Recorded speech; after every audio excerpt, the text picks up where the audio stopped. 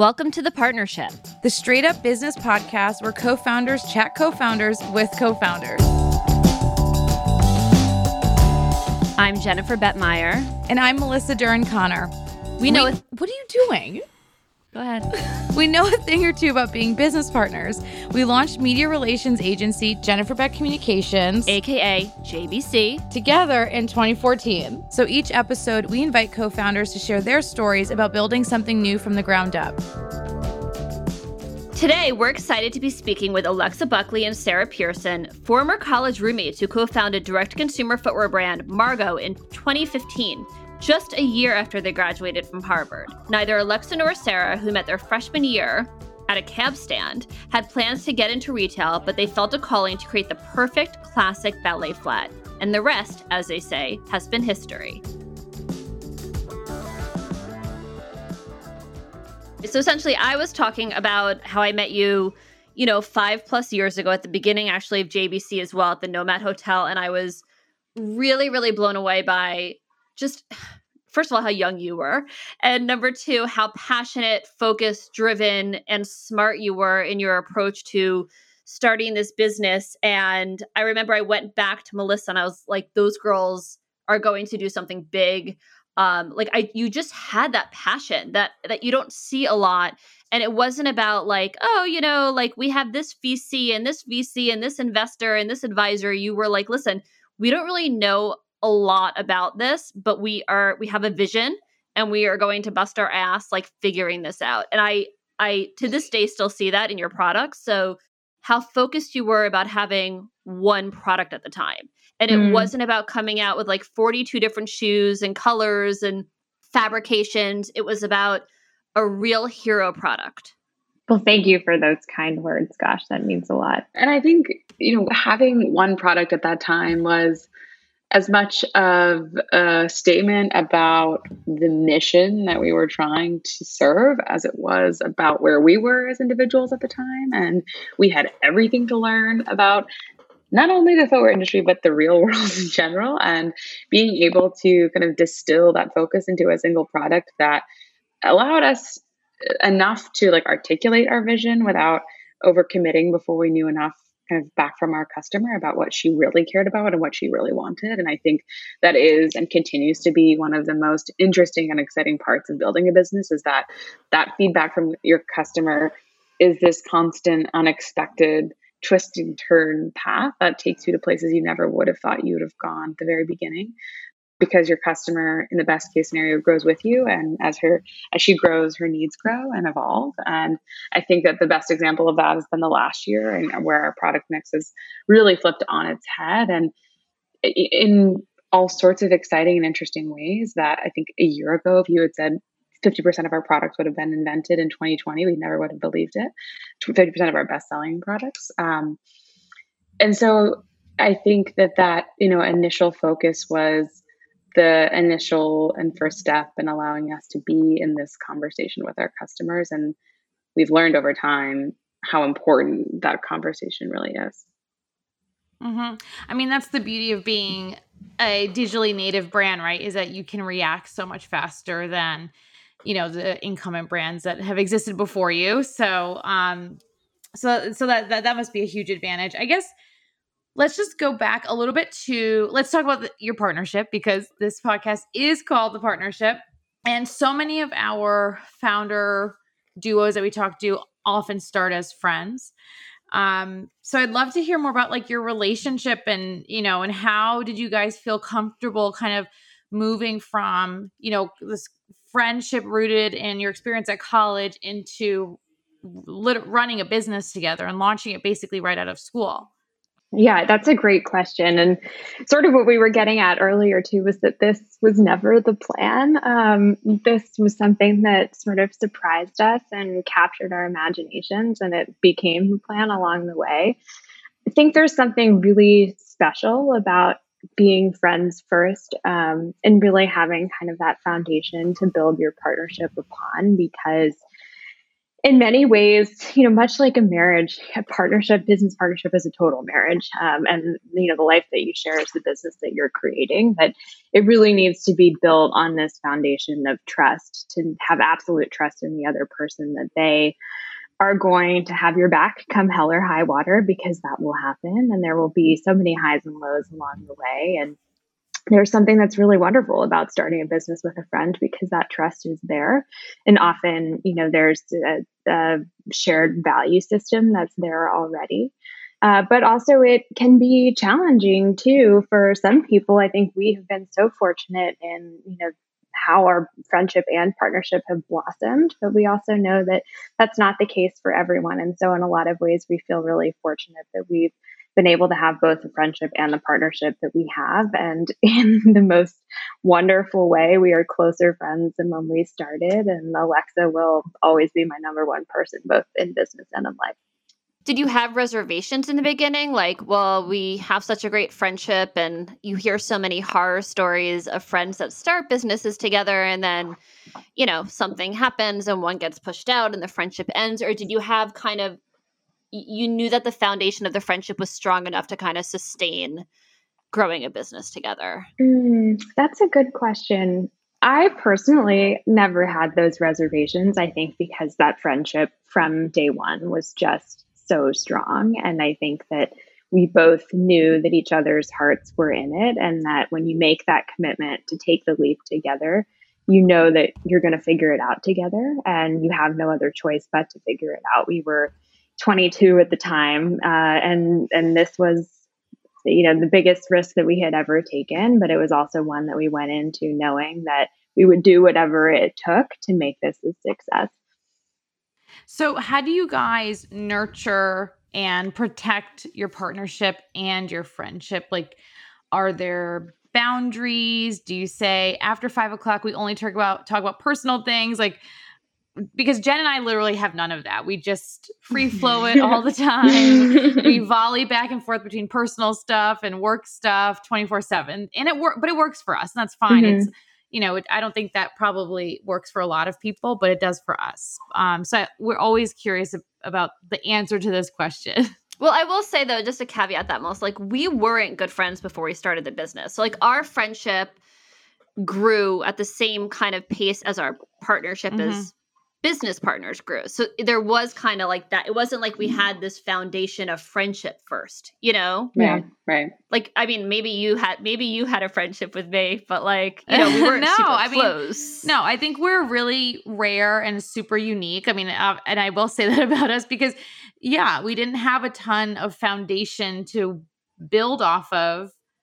But I've always said that we were meant to do this together, and it was more fate than anything. So, and it just worked. People ask me all the time, like, how do you and Jen work? I'm like, we just do. And that there's no explanation. There's no rhyme or reason. Don't try to figure it out. Just roll with it. There's no formula. There's no rules. Honestly, I thought about this the other day, and then we'll go back to you too. But I think we were married in a past life. Like, I was thinking about this. We probably were too. I definitely think we were. Weird how neither of us are easy. Like, both of our husbands will say, like, we are not easy. We are a lot. Like, we're a lot of passion and energy, and work is a huge portion of both of our lives. But for some reason, we fit. Like, we just know how to talk to the other person. Melissa knows how to handle me when I am, having a lot of anxiety. I know how to handle her when she's like in a bad mood. Like, we just, it's always come so naturally. So I was thinking about it, and I'm like, this is not even learned behavior. This has been since year one we've been able to do this. So I'm like, there must be some past life where we were intertwined, and that's where we figured it out. And that's why we're able to interact this seamlessly in this life. Yeah.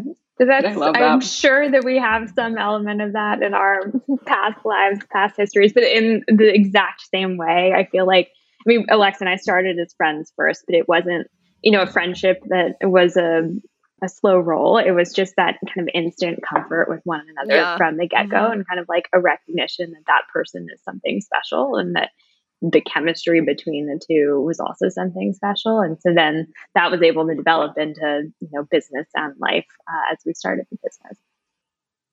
Yeah. And I'm sure you two feel this way. also is that when you build anything, it is so all consuming that the notion that you can really separate life from that thing is just like, oh, I think it's nearly impossible. And I think the best partnerships are those that allow for the other stuff to come in, because then you can kind of bring your full self. And some days it's just all work, and some days it's you're sick or you're anxious or you've had your heart broken or you're going on a really fun date, and to be able to bring your full self is the best kind of partnership, because that's how you can be there for one another. And I think that I don't know if it's an inherently feminine thing, but being able to be there for each other in full capacities has been the thing that's created, I think, the strongest foundation of our relationship. So like us, you let it free flow it up. It kind of total free flow. I like that. We're in constant contact too. It's like you have Slacks and you have texts and you have emails and phone calls interspersed in between, and so like the communication is constant. Like it's from every direction. Group text with me and Alexa and Alexa's boyfriend. It really it goes in all directions. It's amazing. It's sort of everything. Have you guys? Did you find it? I mean, I know you're both on the East Coast, but I imagine through COVID, you were both remote for a good portion of it. Was it hard not physically seeing each other every day? It was. I think that was one of the hardest things about the first really 5 to 6 months of COVID, was not being physically with each other, because, like for so many other small businesses, especially in the retail category, those months were so intense, and nothing could have prepared us to be ready for the challenges that we ended up having to face, and to have to do that at a distance from one another was really difficult. But at the same time, like we were just saying, we were in constant contact, and Alexa and I would spend hours on the phone each day. And our replacement for not being there physically in person is that some days we would just sit on FaceTime for 6 to 8 hours at a time, almost pretending like we were together, so that we had sort of that companionship and camaraderie, and made that for ourselves, even though we were, hundreds of miles apart for a lot of it.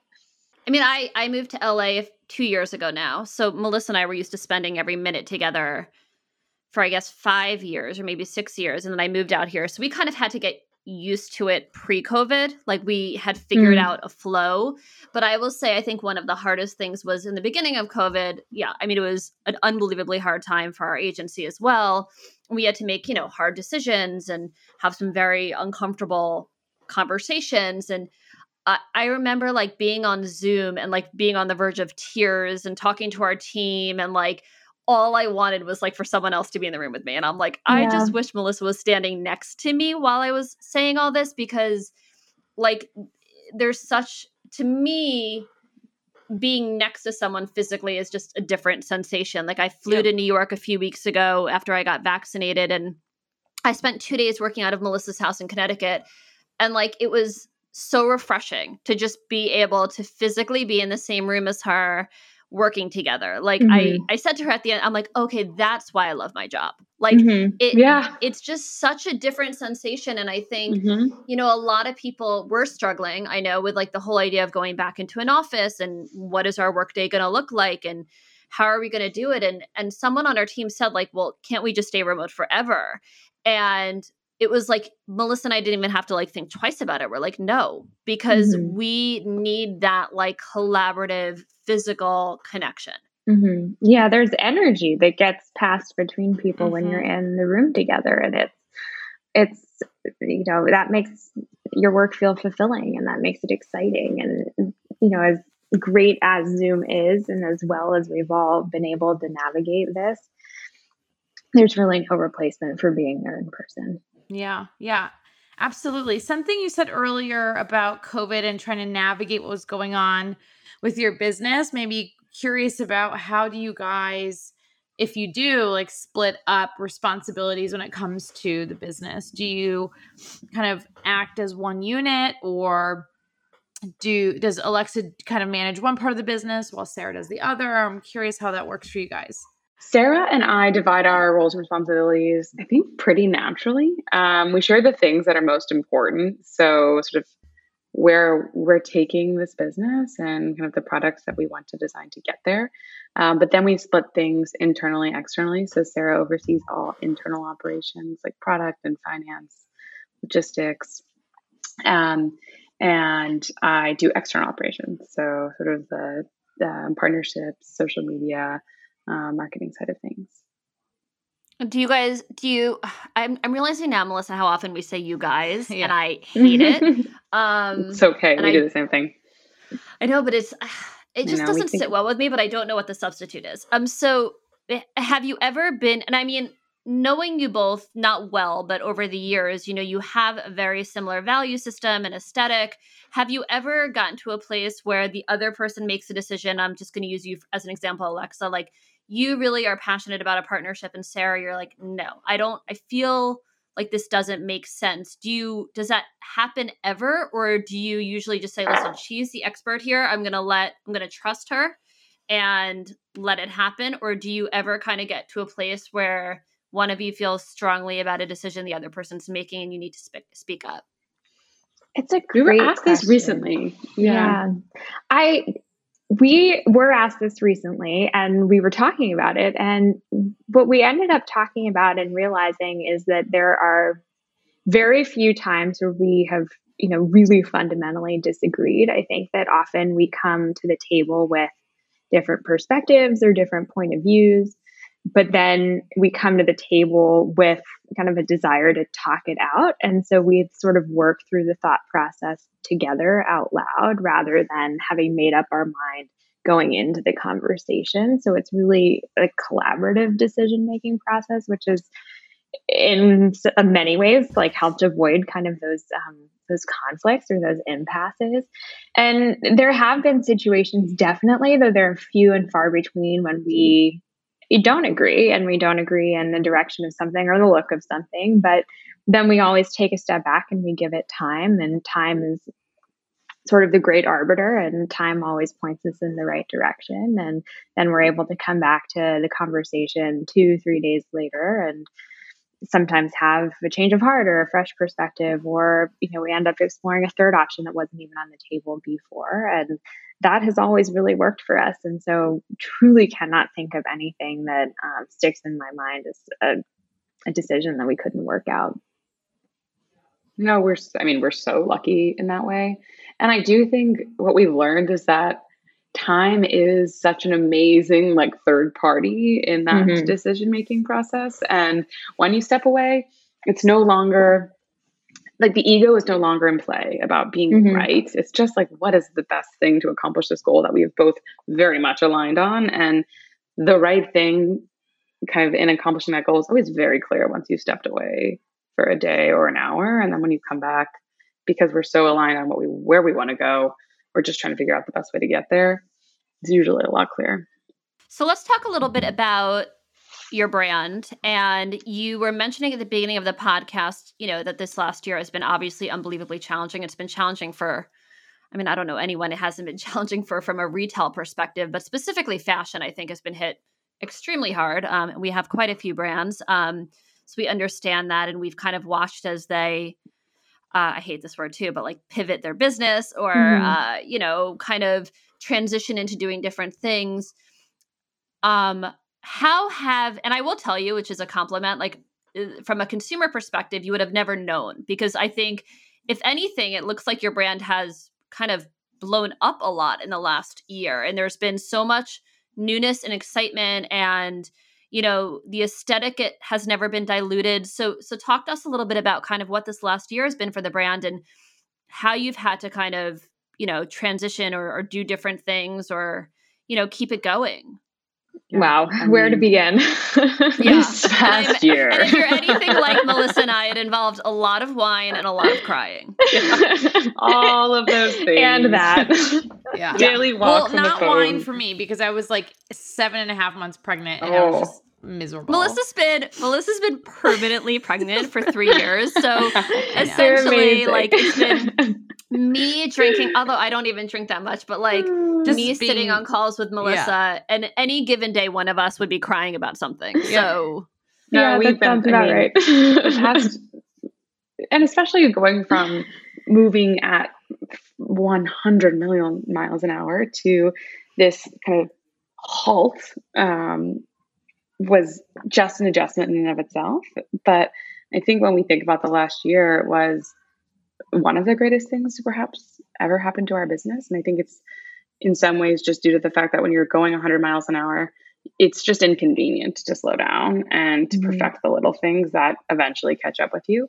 And that opportunity to take stock of every little bit and piece, whether it's systems or technology or product or team, and really dig into all of those things to perfect and change, because we finally had the time and we really needed to in the name of survival, was a huge gift, because we were on a train that was moving really fast and probably not the right direction, and slowing down just enough to really think about where we were going, kind of put us on a different track than I think we would have ever expected in some ways, and perhaps not obvious in others.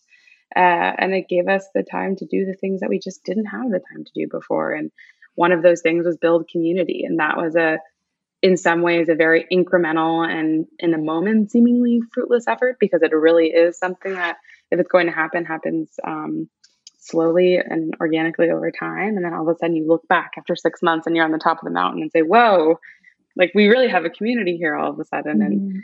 And those sorts of things that were unfortunately almost like a second priority when we were moving at warp speed before became top priority. And then coming out of it as the world has woken up, having this community and having a total new focus on product and a different direction for product has put us in a really fun and exciting place. Yeah. Can you tell us a little bit about the new direction for product, or maybe kind of an evolved direction? Evolved direction, would say for sure. I mean, the foundational... That was very publicist way to look at it, Melissa. Perfect way. The foundational principles of the brand are exactly what they were when we first started. It's just taking a different form to meet our customer where they are, but then also to create product that we personally, Alexa and I and our team truly love and cannot wait to wear ourselves. And so it started with just taking stock of everything that we had in terms of, what used to be bestsellers, and that completely changed overnight. It was like our product mix was turned on its head. We used to sell heels all day long, and heels was such a focus of the business. And overnight, heel sales turned off, and we were only selling flats, and we were only selling sandals. And so we had to make all of these quick adjustments, on the inventory side of things. What do you do with this inventory of heels do you have? How do you get more inventory in of the things that are moving that weren't moving previously? And then thinking about new product, it's what does our woman, our customer need and want to wear right now? And what do we personally want right now? And we really took that kind of right now approach for a lot of 2020. And the things that we were able to do kind of from a product development standpoint probably will never be repeated and should be repeated. But we had some products that went from sketch to production in-house in 8 weeks, which is truly unheard of. But we've been working with our factory now in Spain for almost 7 years. They really understand our look, our aesthetic, what we need from a comfort perspective. And we were just able to iterate on the fly in a pretty unbelievable way. And Alexa hinted at this before. This is a great PR story. This is a great editorial story. I know that's always how we look at it, but listening to you talk about the heel versus flat and how today's woman is dressing and how you've had to kind of transition so quickly. This is such an interesting editorial story, but go on. Wow, completely. Also, that's a good reminder. But yeah, we ended up, really bringing in a ton of new product in the back half of the year. And Alexa hinted at this before, but when we ran the numbers at the end of 2020, over 50% of the product that we sold was product that was introduced in 2020, which we didn't even realize it in the moment, how impactful and important and critical to survival all of that was. But we were just laser focused on getting through to the other side. And we were laser focused on staying agile and just responding to the information that we had at the time and doing what we could to make it work. But you also did it without losing your brand identity. I think the tricky thing, right, is for a lot of DTC brands and, these startups is they can move quickly like you did. But it's hard to move quickly while maintaining the authenticity of your brand, right? So it's easy to kind of take shortcuts sometimes and say like, well, listen, I know that if we do loungewear, like really quickly, let's just get some sweatshirts out there. Like, let's do some merch. Yeah. It'll move well. But like, at what price? Is it made as well as your other product? Yep. Is it marketed the same way that you put into the campaigns for your other launches? So I do think that it's hard to do what you did, obviously, and I think it was a hard year for everyone. But the fact that you were able to do all this without us knowing kind of how quickly it all came together it says a lot about the two of you and the brand. Well, it's good to hear it didn't look like how it was internally, but my goodness, you can see the back end. Yeah, oh my God. Yeah. But that's an advantage that we have too of being our own customers, is that the brand is so personal in that way, not just for Alexa and I, but for our entire team too. It's an all-female team. We live and breathe our product because we're living in our product. And that allows you kind of a connection that you can't manufacture. And that's where a lot of our authenticity, I think, comes from. So since you can turn shoes around so quickly, is it changing how you guys are going to be releasing product in the future? Or are you going to take a little bit more of the pre-COVID pace back? I know you guys had to do what you had to do for 2020, but moving forward, is it going to be a combination of let's use that speed to our advantage, or is it more of let's go back to our cadence before because it worked as well? I think it's a really, really good question. In some ways, I think we'll continue to produce at this pace because we know what our customer wants probably better than we ever have before, and we're just eager to get her those things. I think the thing that will probably keep from this sort of COVID era the most, though, is like a true commitment to listening to what she wants, even if that feels like out of the lane of the plan. And I think, the success story of our mule is the best example of that. It's just was not something that we imagined creating and leaning so heavily into. And it is truly now a product we just can't keep in stock. And I think continuing to listen to where our customer is leading us, which is something that we began to do in like most sincere earnest during COVID, will be definitely the North Star coming out of it. What I was going to ask another question about the balance. And I know Melissa alluded to this before a little bit about boundaries, and I always feel the need to ask this specifically, not just to women, but yes, to women, which is you two seem like the type, and I could be wrong, that just, you give this brand everything, like your heart, your soul, your time.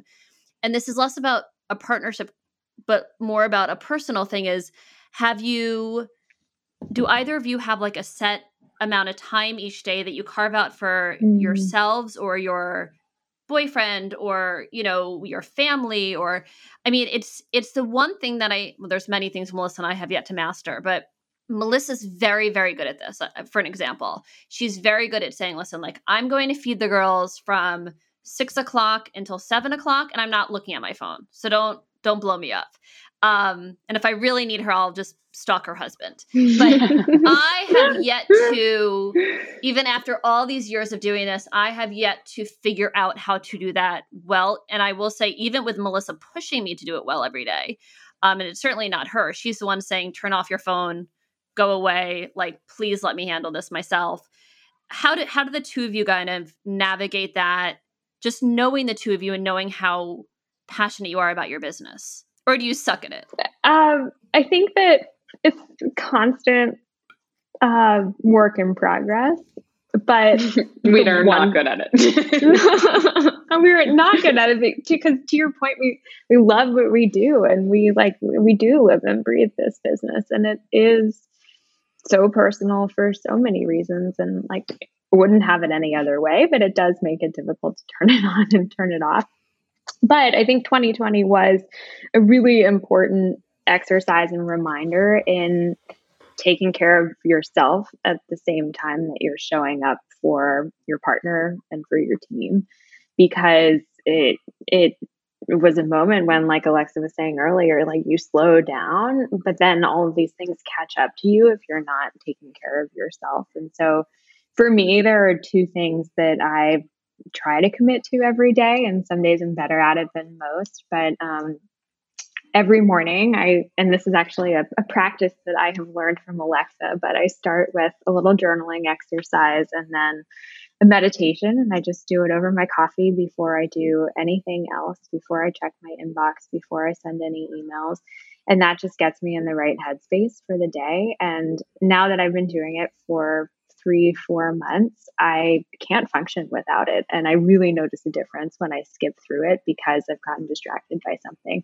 So that's the way that I start my day. And then I mark the end of the workday, but not really the end of the workday, with some kind of exercise in the afternoon. Because what I realized for me is that like getting out in nature and fresh air and sunshine is so important for like my mental well-being and happiness. And so whether it's a run or a walk, or I meet a friend for an ice cream cone and we stroll around for an hour, I have to do that for myself every night. And that's usually around 6 p.m. And then I come back to my email and I finish whatever I need to later. But I just need that like breath of fresh air to make me feel centered. I am so fucked up. Like, listening to that, I was like, oh my God, these are all things that I should be doing. You need like a ritual. You just need a ritual that's not just getting on the Peloton. It's not enough. I will say Melissa is very, you just sounded a lot like Melissa with the whole like self-care and all that. She's very good at that and I'm horrible. But Alexa, what do you do? Please tell me you're a little bit more fucked up. I would say. Oh wait, hold on a second. My Alexa is now Alexa. Oh, off. I know. It's so hard for us Alexas now. People have very strong feelings about our name.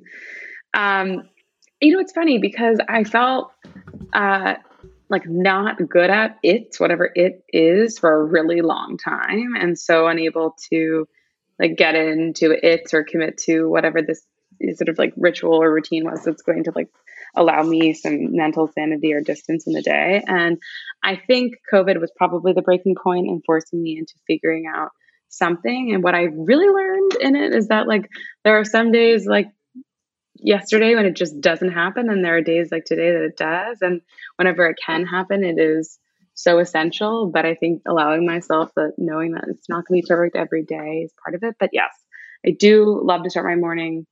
I'm big into like the goal setting, journaling, gratefulness practice, just to kind of get my head out of reactivity mode from all of our devices in the morning. And then I do like a little walk meditation.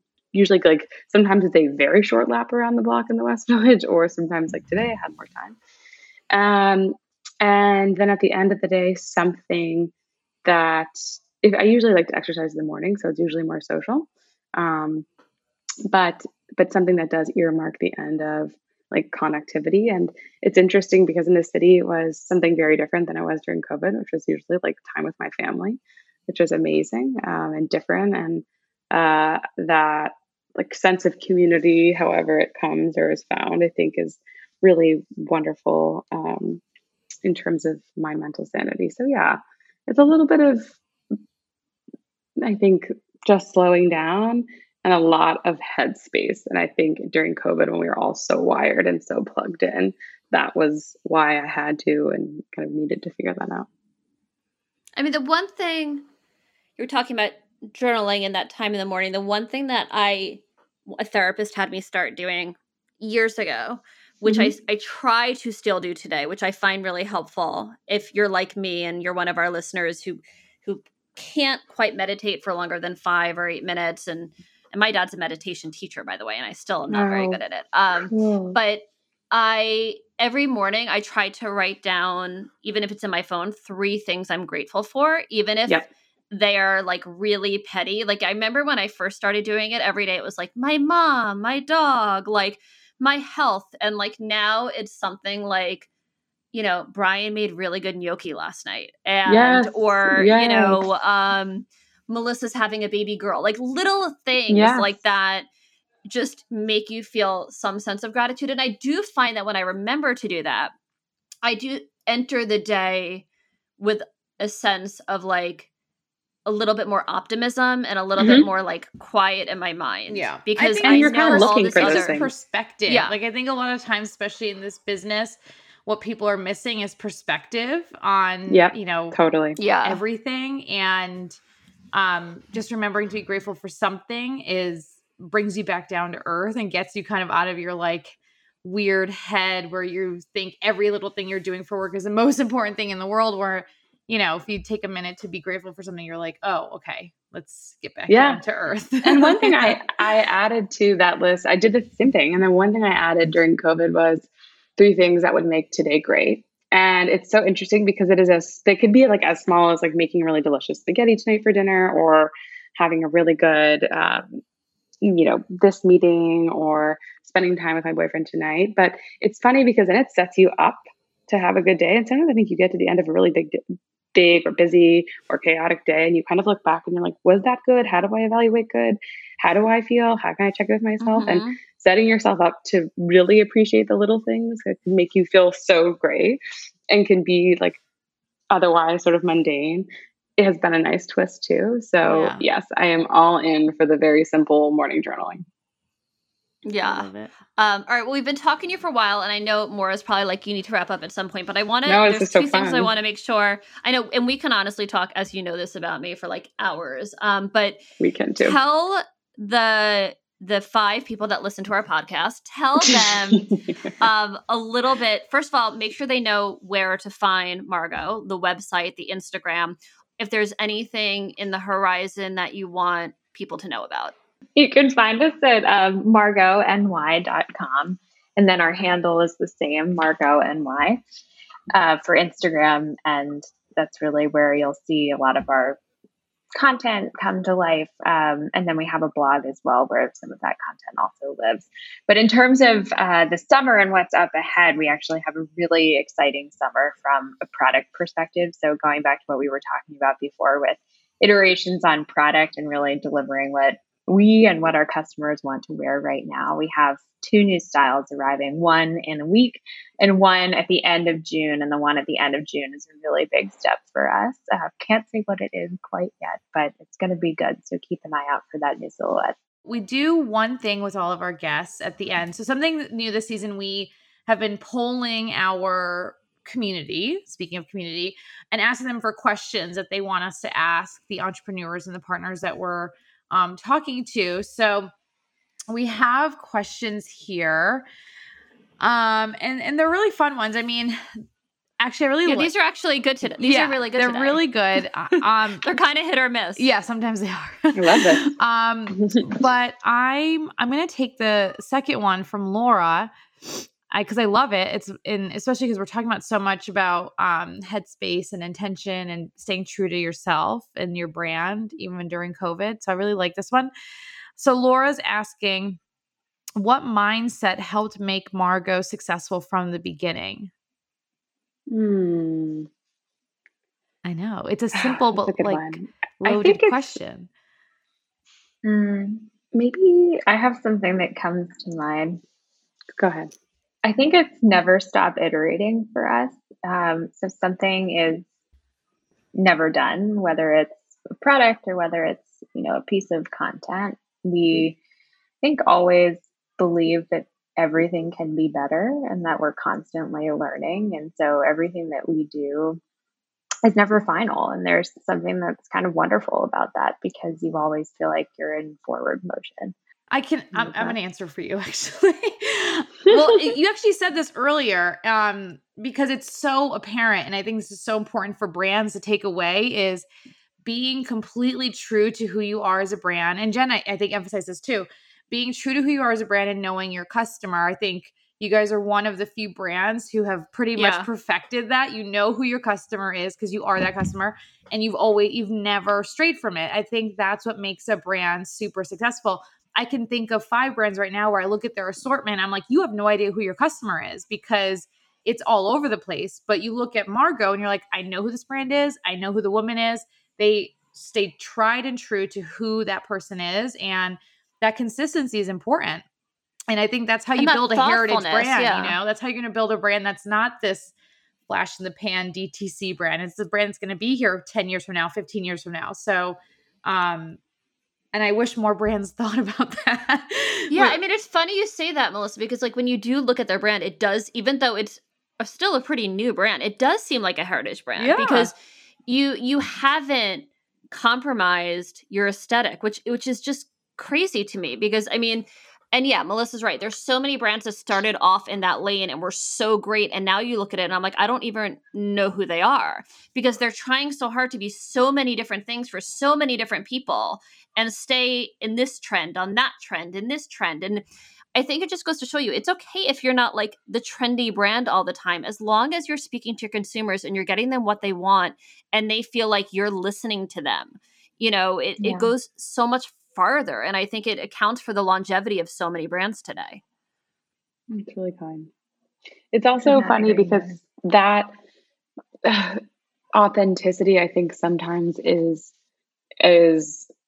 like counter to really explosive growth because things have to happen naturally and slowly. And obviously all entrepreneurs have like ambition and impatience and things that are really great qualities in an entrepreneur, but also realizing that heritage or legacy or just like timelessness takes time is like a constantly difficult thing to remind ourselves and to hold on to. But I think over time we're learning, more and more that despite, sometimes the overwhelming noise of the world that we live in now and this kind of mentality of growth at all costs, especially coming out of COVID, having a heart and soul of kind of who we are will hopefully serve us in the long run.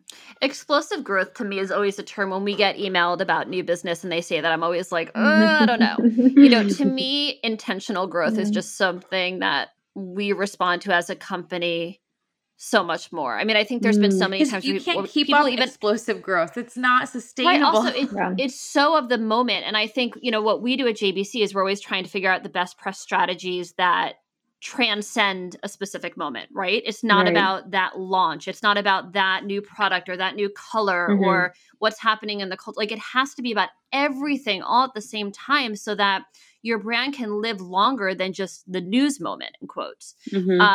So I think the way that we look at press is probably similar to how you look at kind of your brand's growth, which if we're not doing it for the right reasons, it's not worth doing.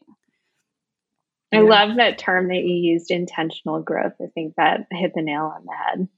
I love that. I think I do think I stole that from Melissa, so I will give her credit. She's been very into the term intentional when we're looking at potential clients to work at, because I think that's a really good way to weed out clients that maybe are not the right brand fits for us.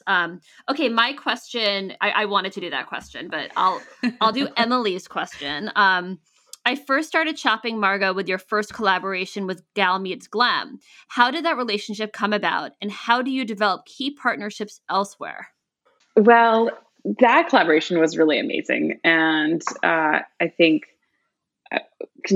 all collaborations, but this one in particular, have opened our eyes to the magic that can happen when two people with synergistic communities come together, and whether it's two people or two businesses or brands. I think we're experiencing it right now with our latest collaboration with Schumacher. And our shoes are, the emphasis is in these really timeless materials and classic designs. And so in that way, they're kind of canvases for novelty. And when we get to step outside of our traditional lane of materials and infuse novelty through a partner who kind of brings that to the table, it's really, really fun. And so Julia, we met really on the internet at first, and she wore our shoes, and we were so blown away by truly like the sheer volume and traffic that she can drive. And we developed a friendship over several years, and she was a tremendous supporter of the brand.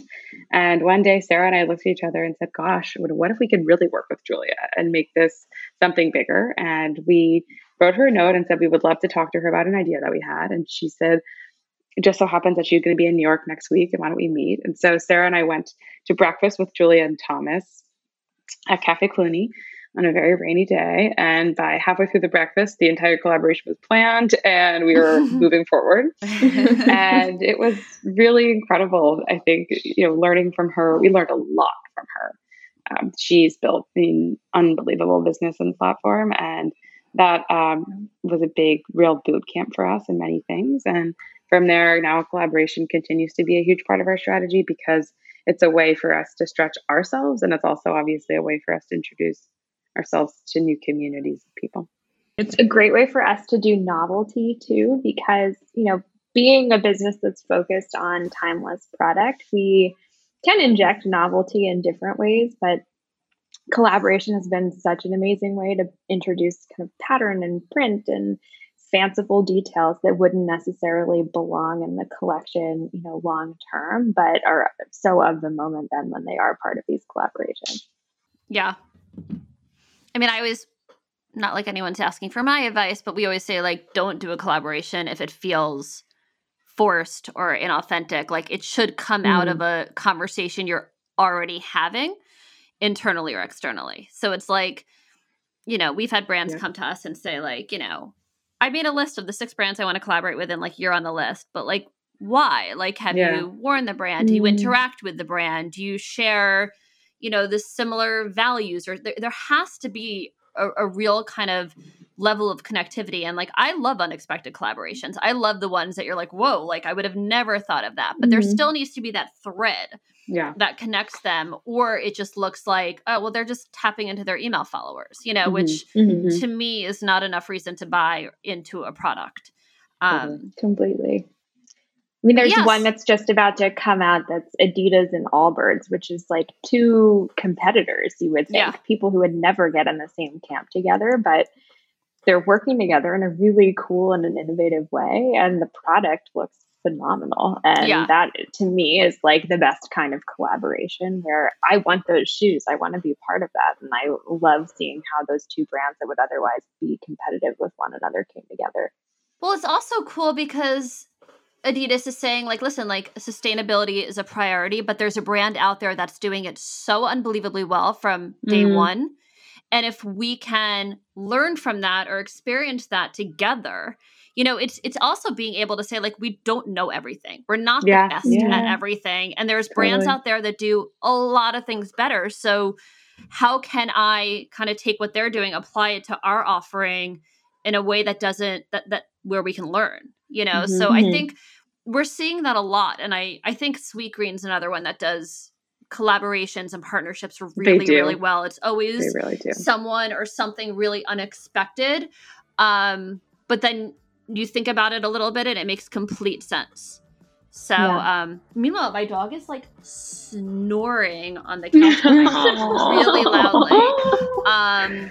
Anyway, which is a good time for us to wrap up. We're already over time, and I'm sure Maura and Phineas are probably going to be in our ears any second. So thank you so much for doing this. It's so great to see both of you. I'm so happy for you and not surprised at all. Thank you thank you for having us. Such a treat.